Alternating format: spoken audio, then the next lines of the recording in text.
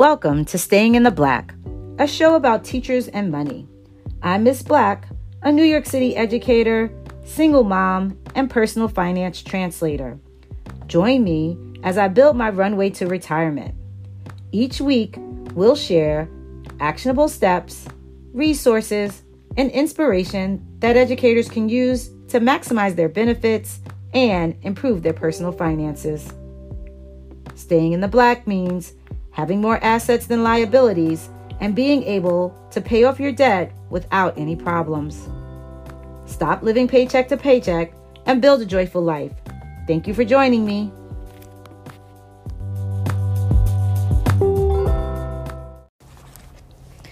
Hello, and welcome to another episode of Staying in the Black. So today's episode might sound a little hollow to you because I am recording in a different space. All that to say that getting this podcast to you every week is important to me, and I will record anywhere really to make sure that it happens. So today's episode, we've been talking about conscious spending. We spoke about the senior dues thing because that was huge on my mind. But we are educators because we talk about teacher and money, but financial education is a hot topic right about now.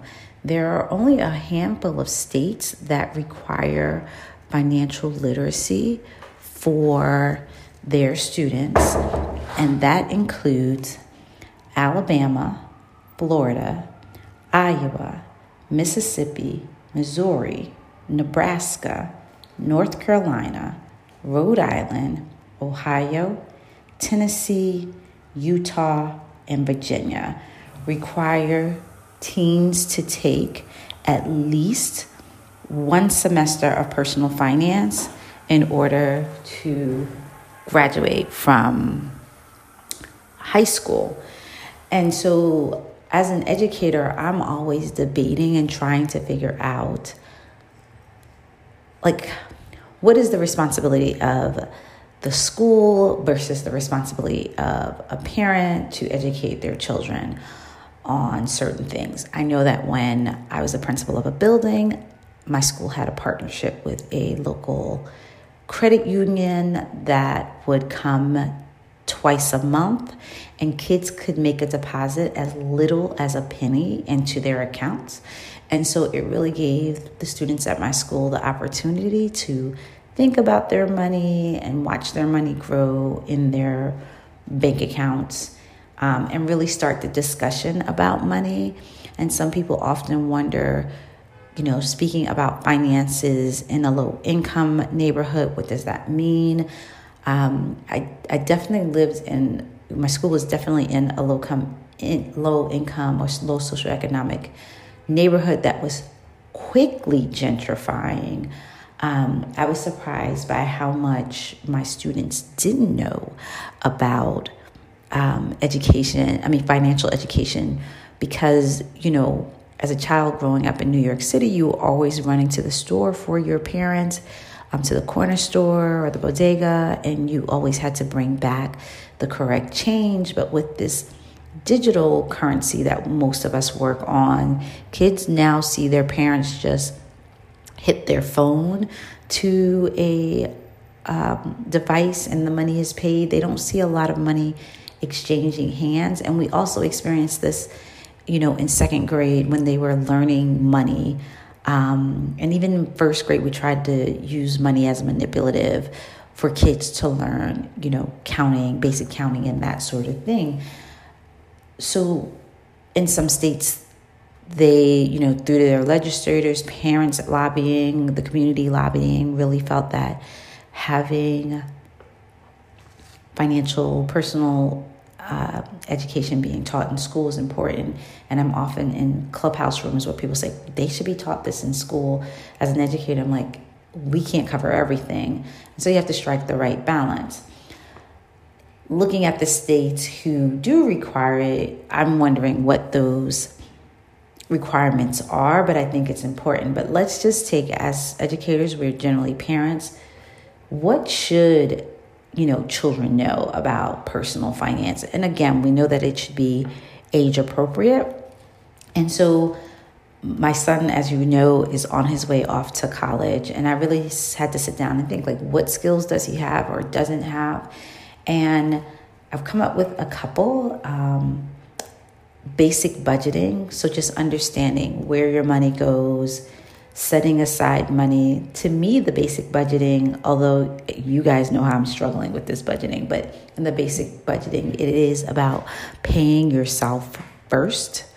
And putting that in the budget. So having that conversation about, putting away money for yourself for either a future purchase, or as your child gets older, putting away money for retirement. As long as a child earns income, they can contribute to a Roth IRA. So if your child has a job, if they're an actor, or if, allowance doesn't count, but if they're earning money, they can contribute to a Roth IRA. And I mean, every dollar counts, and that compounding interest starts over time. But understanding basic budget skills, and in that budgeting, also setting aside money to give, whether you're religious and they're giving that money, to church, or your religious organization, the mosque, the synagogue, or they're just giving to charity. Just really thinking about setting up in the budget an amount that they give away that, again, is always age appropriate. So I think every kid should know basic budgeting. And then smart shopping. America is a very consumeristic society. So just because you want it doesn't mean that you have to pay top retail for it. And so smart shopping includes comparing prices, researching items that may have various manufacturers, looking for coupons, using plugins on websites that will help them save money, thinking about the quality of the item that they're purchasing.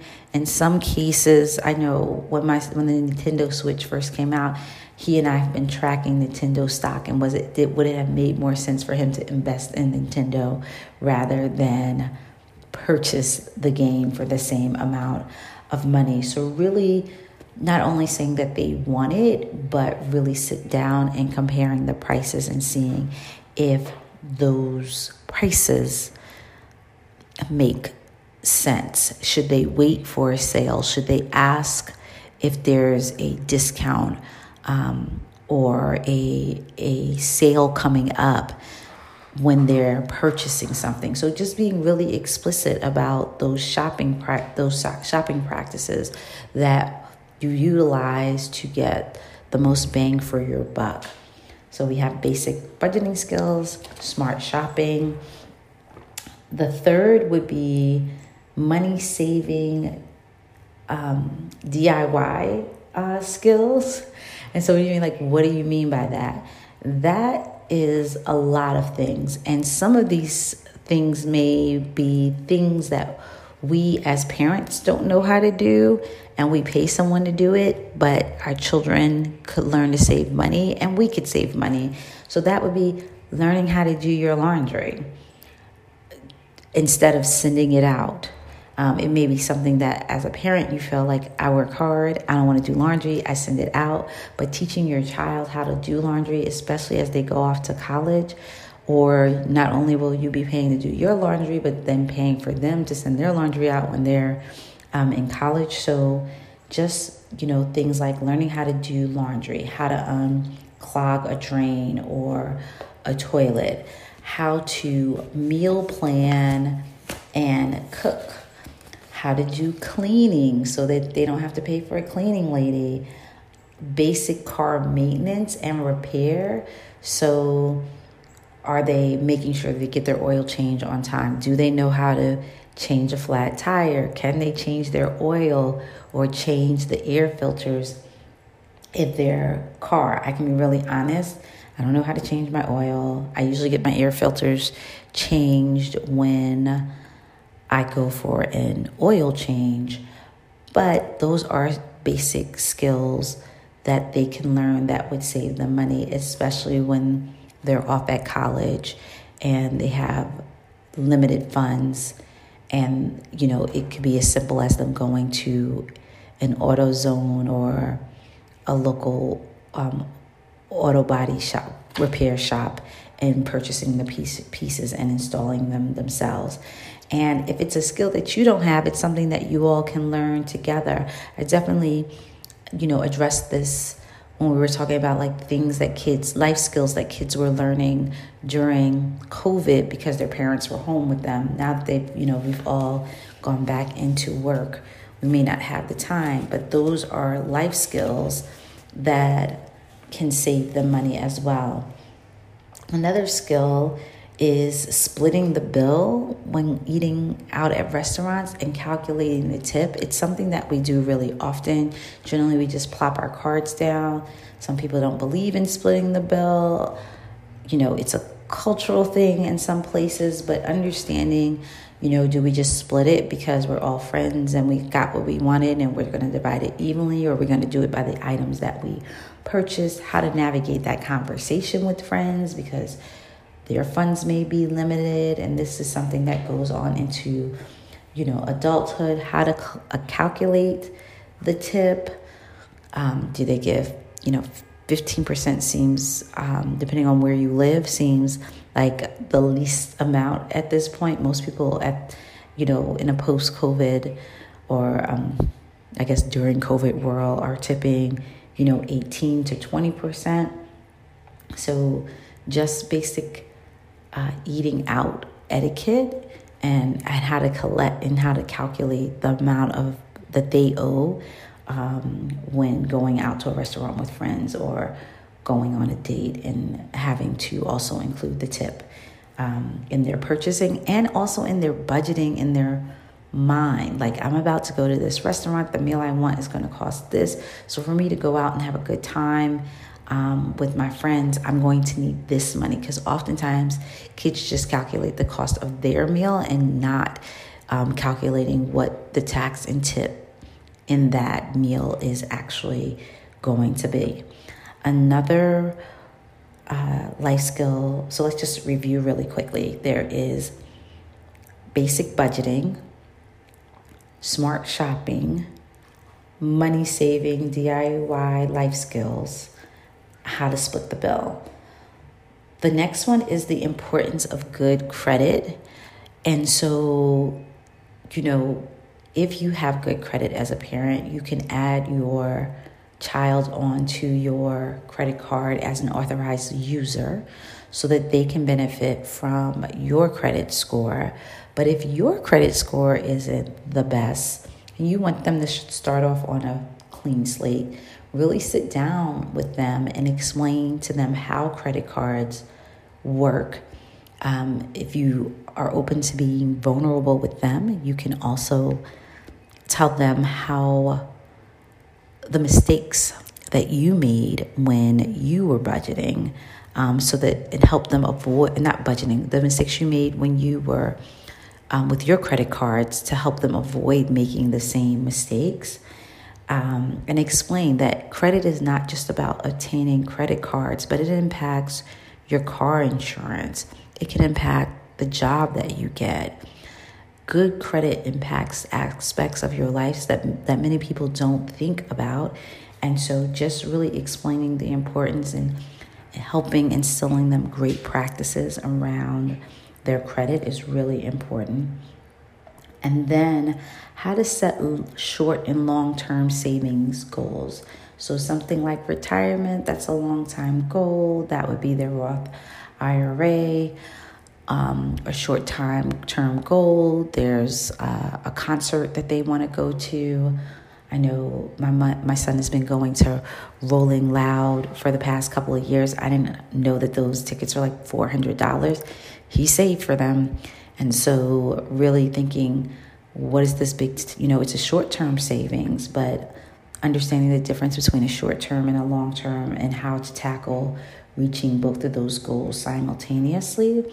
And then to me, the final one that everyone struggles with is investing. And so as adults, we struggle with investing and, how to go about it. And so similar to the money saving DIY life skills, this may be something that you and your child embark on together, learning how to invest. Investing nowadays is so simple and so easy. You can do it with your phone through apps like Robinhood or Acorn, I think you can do it through Cash App. There are a lot of different apps that allow people to invest with small amounts and then start to research and learn more as they grow, because we know that it's much more challenging to build wealth by just a regular savings account. If you want to, jumpstart or really multiply your ability to earn money quickly, investing is the best way to do that. And there are various types of investing. So when teaching how to research what's a good investment, all that stuff are kind of like the money basics. So those are all things that even if you as a parent don't know, is something that you and your child can embark on together as far as your financial journey, not only as a parent, but their financial journey as a child. And as some people may think, well, I want to wait until they're, a certain age. Those money conversations can start at any point.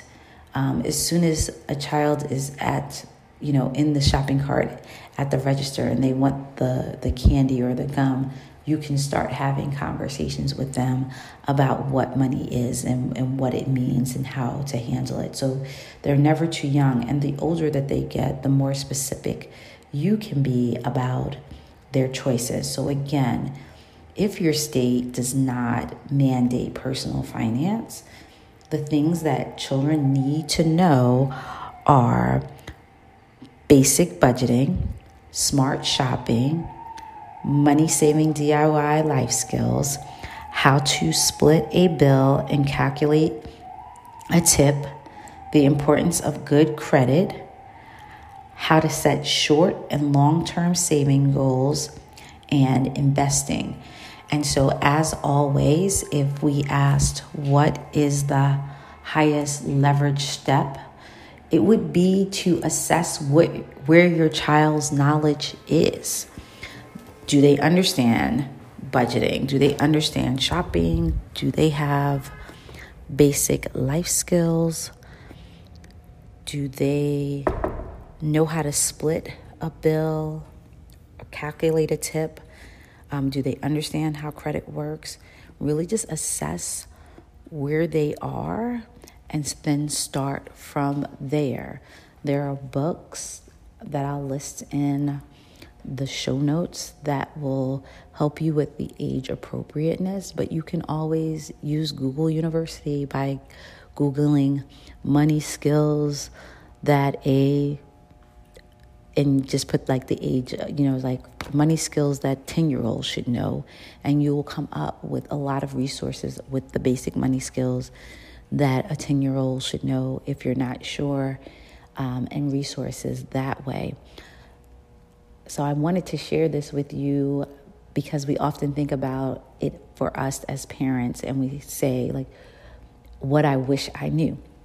And so this is an opportunity for you to think about, what did I wish I knew? And then how do I make sure that my child knows it?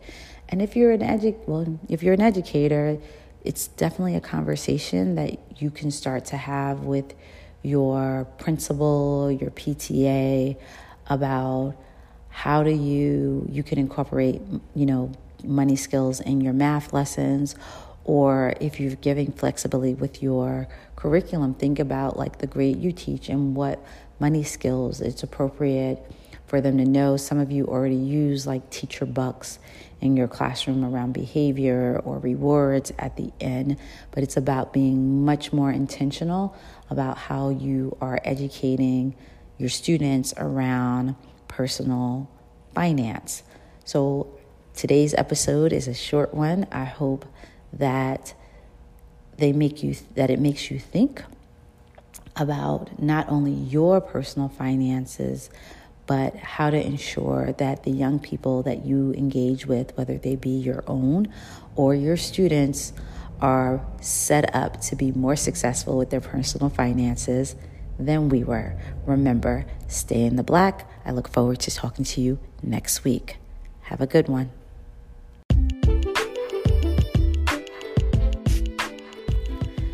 Thank you for joining us this week at Staying in the Black.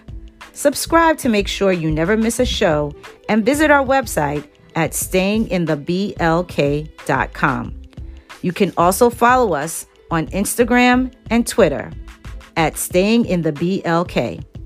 If you like the show, please tell a friend and leave a review in iTunes so that we can continue to bring you amazing episodes. Thank you for listening. See you next week, Gwen.